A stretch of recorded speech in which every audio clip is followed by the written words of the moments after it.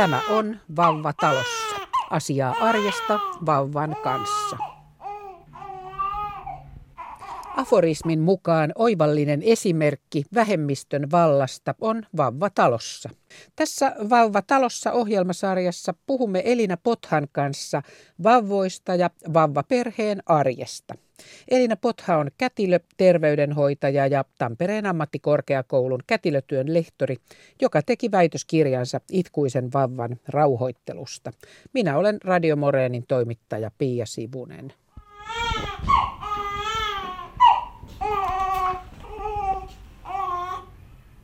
Tänään saamme vauvan kotiin. Ja kotiutuminen onkin aika nopeasti synnytyksen jälkeen. Elina Botha, minkälaisin mielin äidit vauvoineen sun kokemustesi mukaan kotiutuu? Varmaan aika monenlaisella mielellä. Se on aika semmoista tunnepitoista aikaa. Tosiaan viimeisten tilastojen mukaan äidit kotiutuu, tai on sairaalassa noin 2,7 päivää, eli tosi lyhyen aikaa. Käytännössä se tarkoittaa, että 2-3 päivää synnytyksen jälkeen ja erityisesti jos on tehty sektio, niin se on aika pian siitä isosta leikkauksesta. Tänä päivänä ajatellaan, että heti synnytyksen jälkeen on hyvä lähteä liikkeelle, se on oikein hyvä ja alkaa heti hoitaa sitä vauvaa. Niin sillä perusteella myöskin ajatellaan, että tämä ihminen ei kuulu erikoissairaanhoitoon, vaan hän pärjää kotona. Ja sitten neuvola auttaa ja tukee ja ottaa sitten tämän äidin vastaan ja käynnit sitten neuvolaan, eli perusterveydenhuoltoa alkaa. Monenlaisia tunteita, ajatuksia se herättää. Useimmat ihmiset ei viihdy sairaalassa. Ne sairaalan seinät on aika ahdistavat ja vaikka saisikin omassa huoneessa olla, niin jotenkin se oma koti on kuitenkin ihan eri asia ja se oman kodin rauha, ja se on hyvin ymmärrettävää, että halutaan kotiin. Joskus on tavannut äitejä, joiden olisi hyvä olla vielä sairaalassa sen vauvan kanssa. Joko vauvalla on joku tilanne, jota seurataan, esimerkiksi keltaisuus, tai äidin tilanteessa on jotain toipumiseen liittyvää, että olisi parempi olla vielä päivä tai 2 sairaalassa. Mutta se päivä silloin synnytyksen jälkeen, niin se on yhtä kuin vuosi. Se tuntuu tosi pitkältä, eli äiti saattaa ahdistua kovasti, jos hänelle sanotaan, että ette pääsekään vielä tänään kotiin. Sellaisia neuvotteluja on joutunut äitien kanssa käymään, että melkein tuntuu pahalta, kun se reaktio voi olla aika semmoinen voimakaskin suru tai murhe siitä, että oli ajateltu, että tässä meneekin näin, mutta sitten suunnitelma muuttuu ja se voi tuntua pettymykseltä ja hyvinkin ahdistavalta. Ja siinä onkin tosi tärkeää, että kätilö suhtautuu siihen empaattisesti ja juttelee äidin kanssa niitä syitä. Vaikka se vastasynnyttänyt äiti tietääkin järjellä, että joo, tämä on ihan selvä asia, mutta saattaa olla aika väsynyt. Synnytys on voinut kestää. Voi olla, että loppuraskaudessa on jo nukkunut huonosti. Sitten päälle pitkä synnytys, univelka on kertynyt jonkun aikaa ja sitten kun vauva on syntynyt ja pitäisi nukkua siellä sairaalasängyssä ja on ääniä pitkin yötä ja keskeytyksiä tulee ja päivälläkään ei oikein saa levättyä, niin se äiti on aika väsyneessä tilassa siinä kotiutushetkellä. Eli jo pelkästään se fyysinen väsymys voi aikaan saada masennusoireita tai ahdistusoireita. Ja sen takia, vaikka tosiaan puhutaan ihan järkevistä asioista, niin sitä on vaikea jaksaa siinä väsymyksen tilassa. Eli ajattelisin, että ammattilaisena minun kätilönä olisi tosi tärkeää vastata siihen äidin tarpeeseen ja koittaa turvata sitä jollakin tavalla, että se äiti saisi levättyä, rentouduttua, ehkä jopa nukuttua. Ja siihen on olemassa monia konsteja ja voi olla, että se sitten helpottaa oloa, kun saa vähän pätkän nukuttua ja sitten taas jaksaa ajatella sitä, että väsymys värittää niitä päiviä siellä sairaalassa aika paljon. No minkälaiset tämmöiset käytännön asiat äitiä askarruttaa? Mitä esimerkiksi teiltä kätilöiltä kysellään ennen kotiutumista? Paljon imetykseen liittyen, ihan käytännön asioita, vauvan hoitoon liittyen. Se, mitä on itse, kun sitä tutkimusta tein, niin huomannut, niin on se, että uudelleen synnyttäjilläkin on paljon tiedon tarvetta. Eli aika helposti ajatellaan, että kun se on yhden kerran tämän käynyt läpi, niin kyllähän se osaa. Mutta sitten jos rupeat kyselemään, niin siitä voi olla vaikka 10 vuotta siitä edellisen vauvan syntymästä. Tai silloin voinut mennä kaikki pieleen. Se voi olla, että se edellinen vauva oli 2 viikkoa teho-osastolla eikä koskaan päässyt elämään niitä ensipäiviä samalla lailla kuin nyt tämän toisen vauvan kanssa. Että jokainen niin kuin äiti-lapsi pitäisi ottaa niin kuin siinä hetkessä vastata heidän tarpeisiin. Eli on tosi tärkeää niin kuin, lähtökohtaisesti lähteä tukemaan sitä äitiä siinä, mitä hän tarvitsee. Kysytään paljon omasta toipumisesta, vatsan toiminnasta, pissaamiseen liittyvistä asioista, jälkivuotoon liittyvistä haavojen parantumiseen. Ehkä on leikattu episiotomia, eli sitä välilihaa on vähän leikattu ja sitten ommeltu, miten se paranee. Milloin voi vauvan kanssa lähteä ulos ensimmäisen kerran. Kaikkia tämmöisiä ihan käytännönkin asioita käydään läpi. Onko se tutti nyt semmoinen, että saiko sitä antaa vai ei ja semmoisia. Ne on aika laajalta alueelta ne kysymykset, mitä äideillä on siinä kotiutumisvaiheessa. On myös paljon äitiä, jotka ei, varsinkin jos on ensimmäinen vauva, niin ei edes osaa kysyä. Sitten myöhemmin 2 viikon päästä kotona vasta hoksaa, että tästäkin olisi pitänyt kysyä. Ja jos ei tiedä, niin ei tiedä, mitä pitäisi kysyä. No sairaalassa neuvotaan ja ohjataan paljon asioita jo siitä lähtökohdasta, että ei se äiti edes osaa näistä kysyä, vaan tarjotaan sitä tietoa jo ennen kuin äiti kysyy. Ja se on tosi tärkeää, koska ollaan ihan uuden äärellä. Äitiä askarruttaa moni asia ja kysymyksiä on monia, niin entäs sitten tilanne, jossa toinen kätilö saattaa vastata kysymykseen eri lailla kuin toinen? Joo.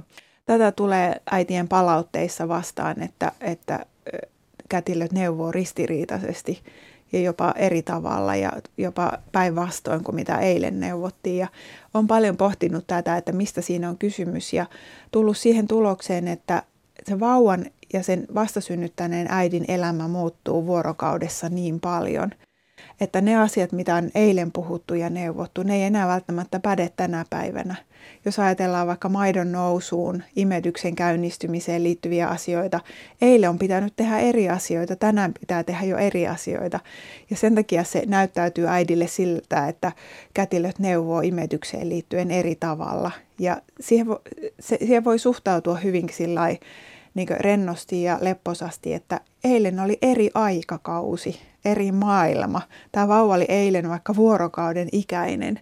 Vuorokauden ikäisellä vauvalla ihan tiettyjä asioita, joita kätilö seuraa ja mittaa ja tutkii ja tarkkailee.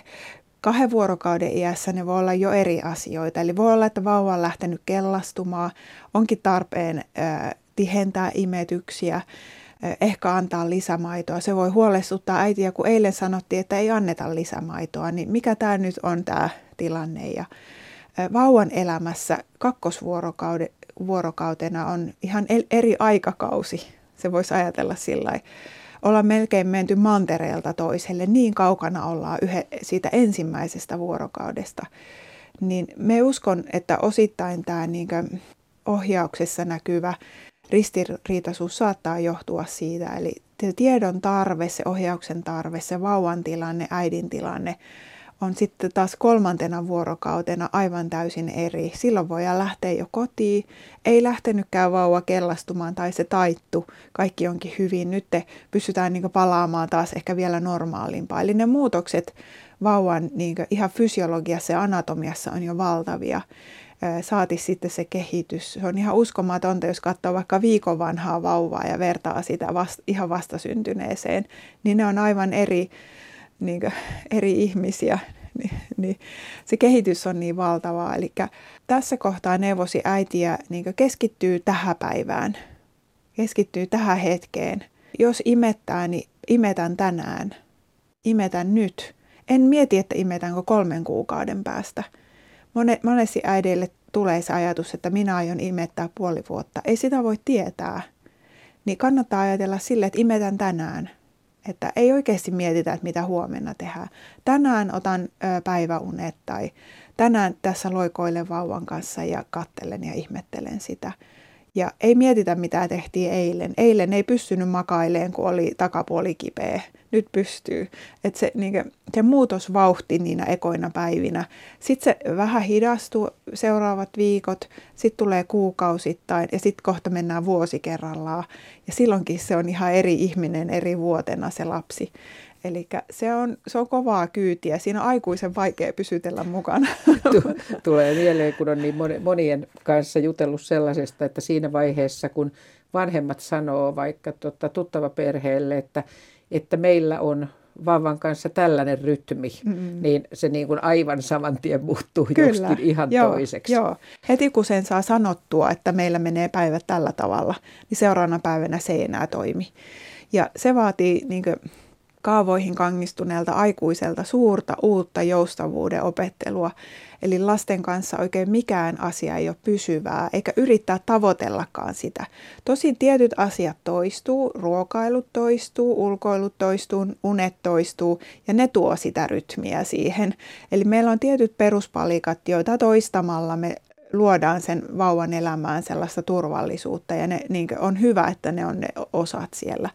Mutta se, että tavallaan se tyyli, millä mennään, niin se voi vaihella ja se, mikä toimii tänään, se voi olla, että se ei huomenna toimi. Tai se, että semmoinen kuitenkin joustavuus on hyvä pitää mielessä, eikä yrittää pitää kiinni, koska sitten tulee taistelua, vaan vähän naureskella tai ottaa huumorin kannalta, että aijaa, tämä mistä eilen tykkäsit, niin tänään se maistuu pahalta. No, semmoista se on. Hei Elina, mitä sä tykkäät? Kuulin, että on tämmöisiä vauvanhoitoäppejä.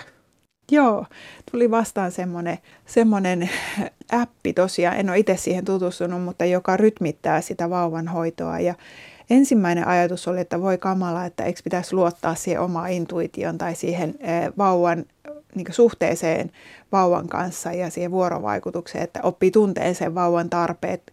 Aina jopa kellonkin katsominen voi joskus olla vähän huono juttu. Tosin me yleensä neuvon, että kellosta voi olla paljon hyötyä ennen kuin oppii tunteet, mitä tämä tarkoittaa.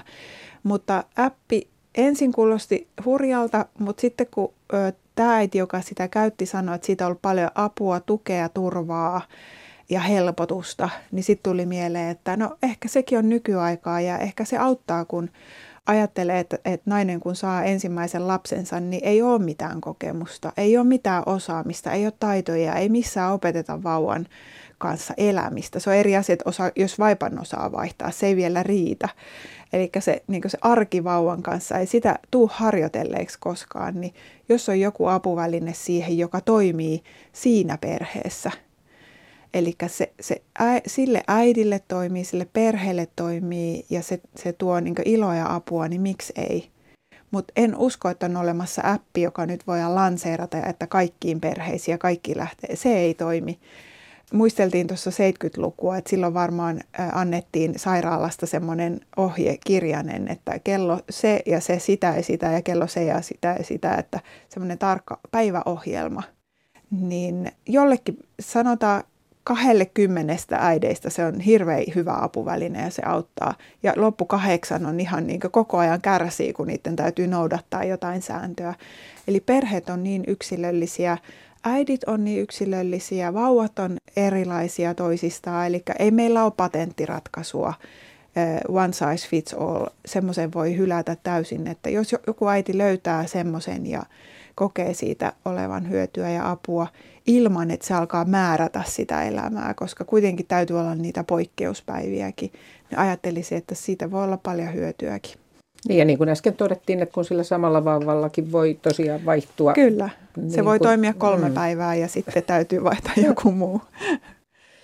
Hei, palataan äitiin. Äidin keho ei toivu raskaudesta ja synnytyksestä ihan yhtäkkiä ja sitten tulee vielä ne hormonit, jotka tekee omia temppujaan. Elina, mikä on niin kuin normaalin toipumisen rajoissa ja milloin on syytä olla huolissaan?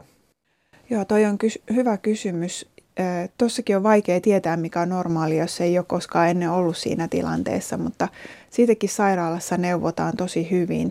On tärkeää, että kohtu palautuu ja siitä kertoo jälkivuoto. Eli jälkivuodon määrä ja laatu on tärkeä itse tulla sen kanssa sinuiksi ja tutuksi. Jos jälkivuoto alkaa runsautumaan, sen sijaan, että se alkaisi niukkenemaan, niin se on kehon viesti, että ota rauhallisemmin. Tai jotain on meneillään.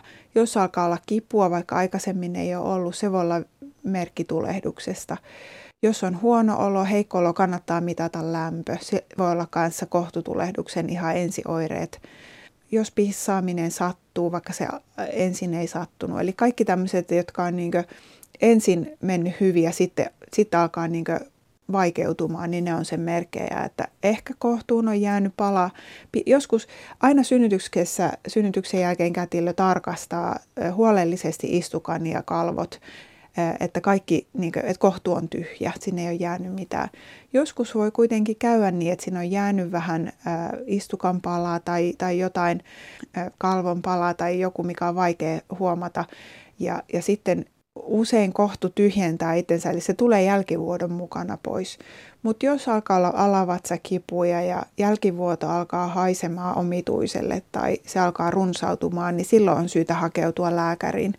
Ja aika helpolla ultraäänitutkimuksella nähdään, onko kohtu tyhjä vai onko siellä alkava tulehdus. Verikokeilla pystytään myöskin niin kuin huomaamaan se ja tietysti sen oireiden perusteella. Eli on tosi tärkeää antibiooteilla silloin hoitaa se. Että nämä ei ole sellaisia, mitä voi kotona odotellen hoitaa, vaan silloin täytyy hakeutua lääkäriin. Eli toipumisen täytyy olla lineaarista, eli joka päivä olla vähän vähemmän niitä oireita. Että jos se alkaa kääntyä toisinpäin, niin se on elimistön merkki siitä, että joku ei ole kunnossa. Ja kohtukin on semmoinen elin, jota täytyy suojella, eli se on hyvin tärkeää, että se kohtutulehdus huomataan ajoissa ja hoidetaan, koska tulehduksen jälkeen voi sitten tulla ongelmia, jos on kauan kerennyt siellä olemaan. Se on tosi tärkeää, että siinäkin kuulostelee sitä omaa kroppaa. No niin, ja sitten pitää tutustua ja kuulostella myöskin sitä vauvaa. Mitenkä sen vauvan, sehän on ihan oikea pieni ihminen, taikka pitää sanoa, että hänhän on Kyllä. ihan oikea Joo. pieni ihminen. Mitenkä hänen kanssansa pääsee jutun alkuun? No tosi tärkeää on keskittyä siihen vauvaan. Eli tänä päivänä vauvan huomiosta kilpailee, tai äidin huomiosta kilpailee moni asia. Meillä on koko maailma siinä älykännykässä läsnä ja täytyy päivittää ja täytyy olla saatavilla ja vastata viesteihin nopeasti ja olla kaikessa mukana ja tietoinen ja lukea uusimmat uutiset. Niin silloin kun vauva on syntynyt, niin kannustaisin ottamaan sen ajan niin, että vähäksi aikaa sulkeutuisi siltä muulta viestinnältä ja maailmalta, koska sillä ne vauvan viestit tulee vaan joitakin kertoja ja sitten ne lakkaa. Eli vauva ei kauan jaksa kilpailla sen älykännykän kanssa. Eli parasta olisi ihan laittaa se pois, laittaa äänettömälle, laittaa lentotilaan. Ei kaikkien tarvitse heti päästä siihen teidän vauva-arkeen mukaan, ne kerkee myöhemminkin. Valokuvia kannattaa ottaa. Niitä voi sitten lähetellä myöhemminkin tuttavapiirille. Vähän jopa rajoittaa niitä puheluita ja niin äitien huomiosta tosiaan kilpailee tosi moni asia. Niin keskittyä siihen vauvaan, ihan oikeasti katsoa sitä vauvaa, ottaa se siihen kasvojen lähelle, nuuhkia sitä, suukotella sitä, tuijotella sitä, torkkua sen vauvan lähellä. Kiinnittää kaikki huomio siihen, niin kuin sillä se koko keho pysäyttää siihen hetkeen, koska niin kuin äsken puhuttiin, niin se tilanne muuttuu niin paljon. Vauva on ihan niin pieni tosi lyhyen aikaa ja sitten kuitenkin joka päivä niin kuin se kehitys menee eteenpäin. Ja sitten olen tavannut äitejä, jotka sitten vähän katuukin sitä, ettei niin kuin pysähtynyt riittävästi siihen hetkeen, koska se et saa ikinä sitä enää takaisin. Kaikki muut, mitä siellä mediassa tapahtuu, niin se pystyt ottaa ne kiinni kyllä. Tämä on todellinen tahtojen taistelu tässä maailmanajassa, että me niin kuin suljetaan se maailma ulkopuolelle ja mennään siihen kuplaan ihan niin kuin luvan kanssa. Se on tosi antoisaa sille aikuiselle, mutta sille vauvalle se on elinehto. Ja tärkeintä siinä on katsekontakti. On tutkittu apinoita joskus jossakin ja huomattu, että ne apinat, jotka ei saa sitä äidin lämpöä, varsinkin katsekontaktia, niin ne alkaa nopeasti masentumaan.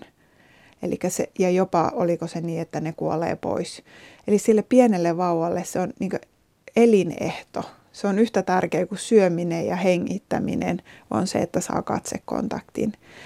Ja siinä kannattaa viipyillä. Vauva kuitenkin nukkuu aika paljon, niin silloin voi ottaa sen oman hetken tai kurkata ne viestit, mutta sen nukkuvankin vauvan tuijottelu on sille aikuiselle tosi hermostoa rauhoittavaa. Eli sillä äidillä on niin kuin ainutkertainen mahdollisuus myöskin omaa hermostoa ja omaa kehoa rauhoittaa. Ja se edistää maidon tuotantoa ja edistää kiintymystä siihen vauvaan. Vauvaa kannattaa pitää ihokontaktissa, eli ihan paljaalla iholla tässä rinnan päällä, koska se ihokosketus on tosi tärkeä. Äidin imetyshormonit käynnistyy voimallisesti siitä ihokontaktin vaikutuksesta.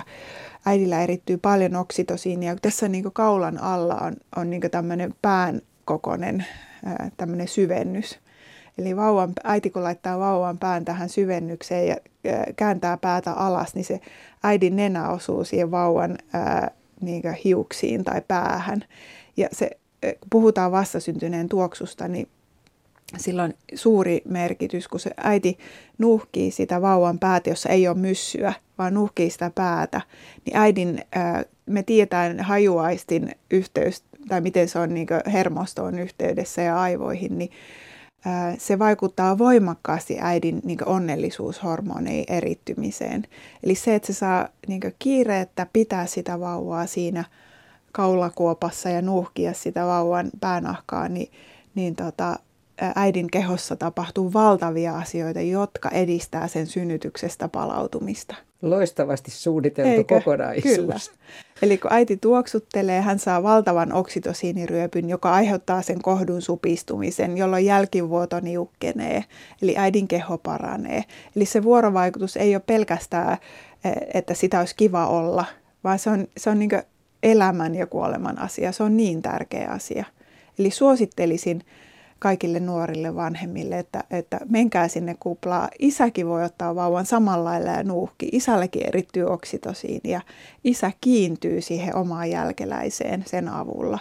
Eli isän ja vauvan välille syntyy voimakas side, kun se isä saa pitää vauvaa ihokontaktissa ja nuuhkia sitä vauvaa. Eli nämä ei ole mitenkään pieniä vähäpätöisiä pehmoisia asioita, vaan nämä on kemiaa ja fysiikkaa ja matematiikkaa ja tässä tapahtuu valtavia asioita, mistä on sitten hyötyä ja iloa myöhemmin, niin kannustaisin semmoiseen ihanaan läheisyyteen, mikä siinä on tarjolla. Ja se on ainutkertaista ihmisen elämässä. Elina Botha, mä palaan siihen, kun sä sanoit hetki sitten, että vauva ei jaksa pitkään kilpailla siitä huomiosta. Ja sitten sä puhuit näistä apinoista, jotka alkoi ilman vuorovaikutusta masentua ja vähän niin kuin hiipua pois. Siis mitä vauvalle mitä sä tarkoitit sillä, että ei jaksa kilpailla? Vauva hakee aktiivisesti katsekontaktiin. Se hakee viestinnällä sitä, että nyt on nälkä, nyt tarvin ruokaa. Se viestii, että nyt minua väsyttää, laita minut nukkumaan. Jos esimerkiksi se väsymysviesti menee äidiltä ohi tai isältä, eikä vauvaa laiteta silloin nukkumaan, niin kohta vauva itkee ja nukuttaminen on tosi vaikeaa. Eli se, että kaikki sujuu helposti silloin, kun se tarjotaan vauvalle, silloin kun hän pyytää sitä yhden kerran. Että vauvan viestit vahvistuu ja kohta se itkee niin kovaa ja on niin kovassa tunteessa, että menee kauan ennen kuin hänet saadaan rauhoiteltua. Ja nukuttaminen voi olla tosiaan työlästä. Sama jos nälkäviestit menee ohi, voi olla, että vauva on niin nälkäinen, että ei saa enää syötyä. Eli on vaikea saada vauva rinnalle rauhoittua ja imeämään ja keskittyä siihen syömiseen, kun se menee tavallaan yli. Jos vauva ei saa sitä katsekontaktia silloin, kun hän sitä hakee, hän niin aktiivisesti etsii, että missä on se katsekontakti, niin hän pikkuhiljaa saa palautteen siitä, että tarvin jotain, en saa sitä. No ensimmäinen on se, että pyydän kovempaa. Eli vauvasta tulee hyvin semmoinen, vaikea sanoa, että vauvasta tulee riippuvainen, kun vauva on jo riippuvainen, mutta vauvasta tulee vaativampi. Koko ajan vaativampi, kun hän ei ole aina varma, että saako hän silloin, kun hän tarvii. Ja sitten pikkuhiljaa vauvalle alkaa kertyä pettymyksiä. Eli en saanut sitä, mitä tarvin, niin sitten hän alkaa myöskin tietysti riippuu temperamentista tosi paljon, mutta vauvan masennusoireet tarkoittaa sitä, että vauva alkaa vetäytymään siitä katsekontaktista. Hän kääntää katseen pois tai hän ei enää ota katsekontaktia, kun hän ei ole sitä saanut. Hän alkaa olemaan semmoinen vähän vaisu, ei ehkä pyydä enää ruokaa, on niin kuin pettynyt tavallaan siihen vuorovaikutukseen. Eli jo pienestä vauvasta asti ei varmaan niin kuin tämmöinen tapahdu päivissä eikä tämmöinen ei tapahdu vahingossa. Tämä ei ole se, että kun se äiti katsoi sähköpostin kerran, kun vauva halusi tämmöistä ei tapahdu tämä on semmoinen jatkuva, toistuva, jos ihmiskontakti ja läheinen semmoinen hoitosuhde puuttuu tai vauva jää siitä vaille. Eli onneksi ihminen on semmoinen, että jos nyt vähän mokattiin, niin se ei haittaa. Vauvat varsinkin on todella joustavia. Et jos nyt meni vähän yli, äiti oli keskitty vähän tuohon johonkin telkkariohjelmaan tai just puhui puheluun, kun vauvan ensimerkit oli vaikka nälälle, niin kohta se huutaa ja äiti saa rauhoiteltua ja sitten imettää, että mitä pahaa ei tapahdu tämmöisessä niin normi niin arjessa, mutta jos siinä on joku ongelma siinä läheissuhteessa tai siinä hoitajasuhteessa, niin sitten vauva alkaa vetäytyä ja silloin voidaan puhua ihan vauvan masennuksesta, mutta tosiaan haluan vielä korostaa sitä, että se ei tapahdu ihan niin kuin muutamasta kokemuksesta, jota sitten heti kun vauva taas saa sen, niin sehän korjaantuu heti. Sitten ollaan taas niin kuin hyvässä tilanteessa, että vauva ei kerää niitä huonoja kokemuksia ja sitten joku päivä, että tuolla noi on, että huomaatko, että näin huonosti minua kohtelit silloin ja silloin, että ihminen on siinäkin mielessä ihan ihmeellinen ja joustava, että ne unohtuu. Että aina ne hyvät kokemukset tulee ja paikkaa. Että aina voidaan, niin kuin, tämä päivä voidaan taas tehdä paremmin. Tai huomenna. Seuraavassa Vauva-talossa -sarjan jaksossa jatkamme Elina Bothan kanssa keskustelua synnytyksen jälkeisestä ajasta ja vuorovaikutuksen rakentamisesta vauvan kanssa. Radio Moreeni. 98,4 megahertsiä.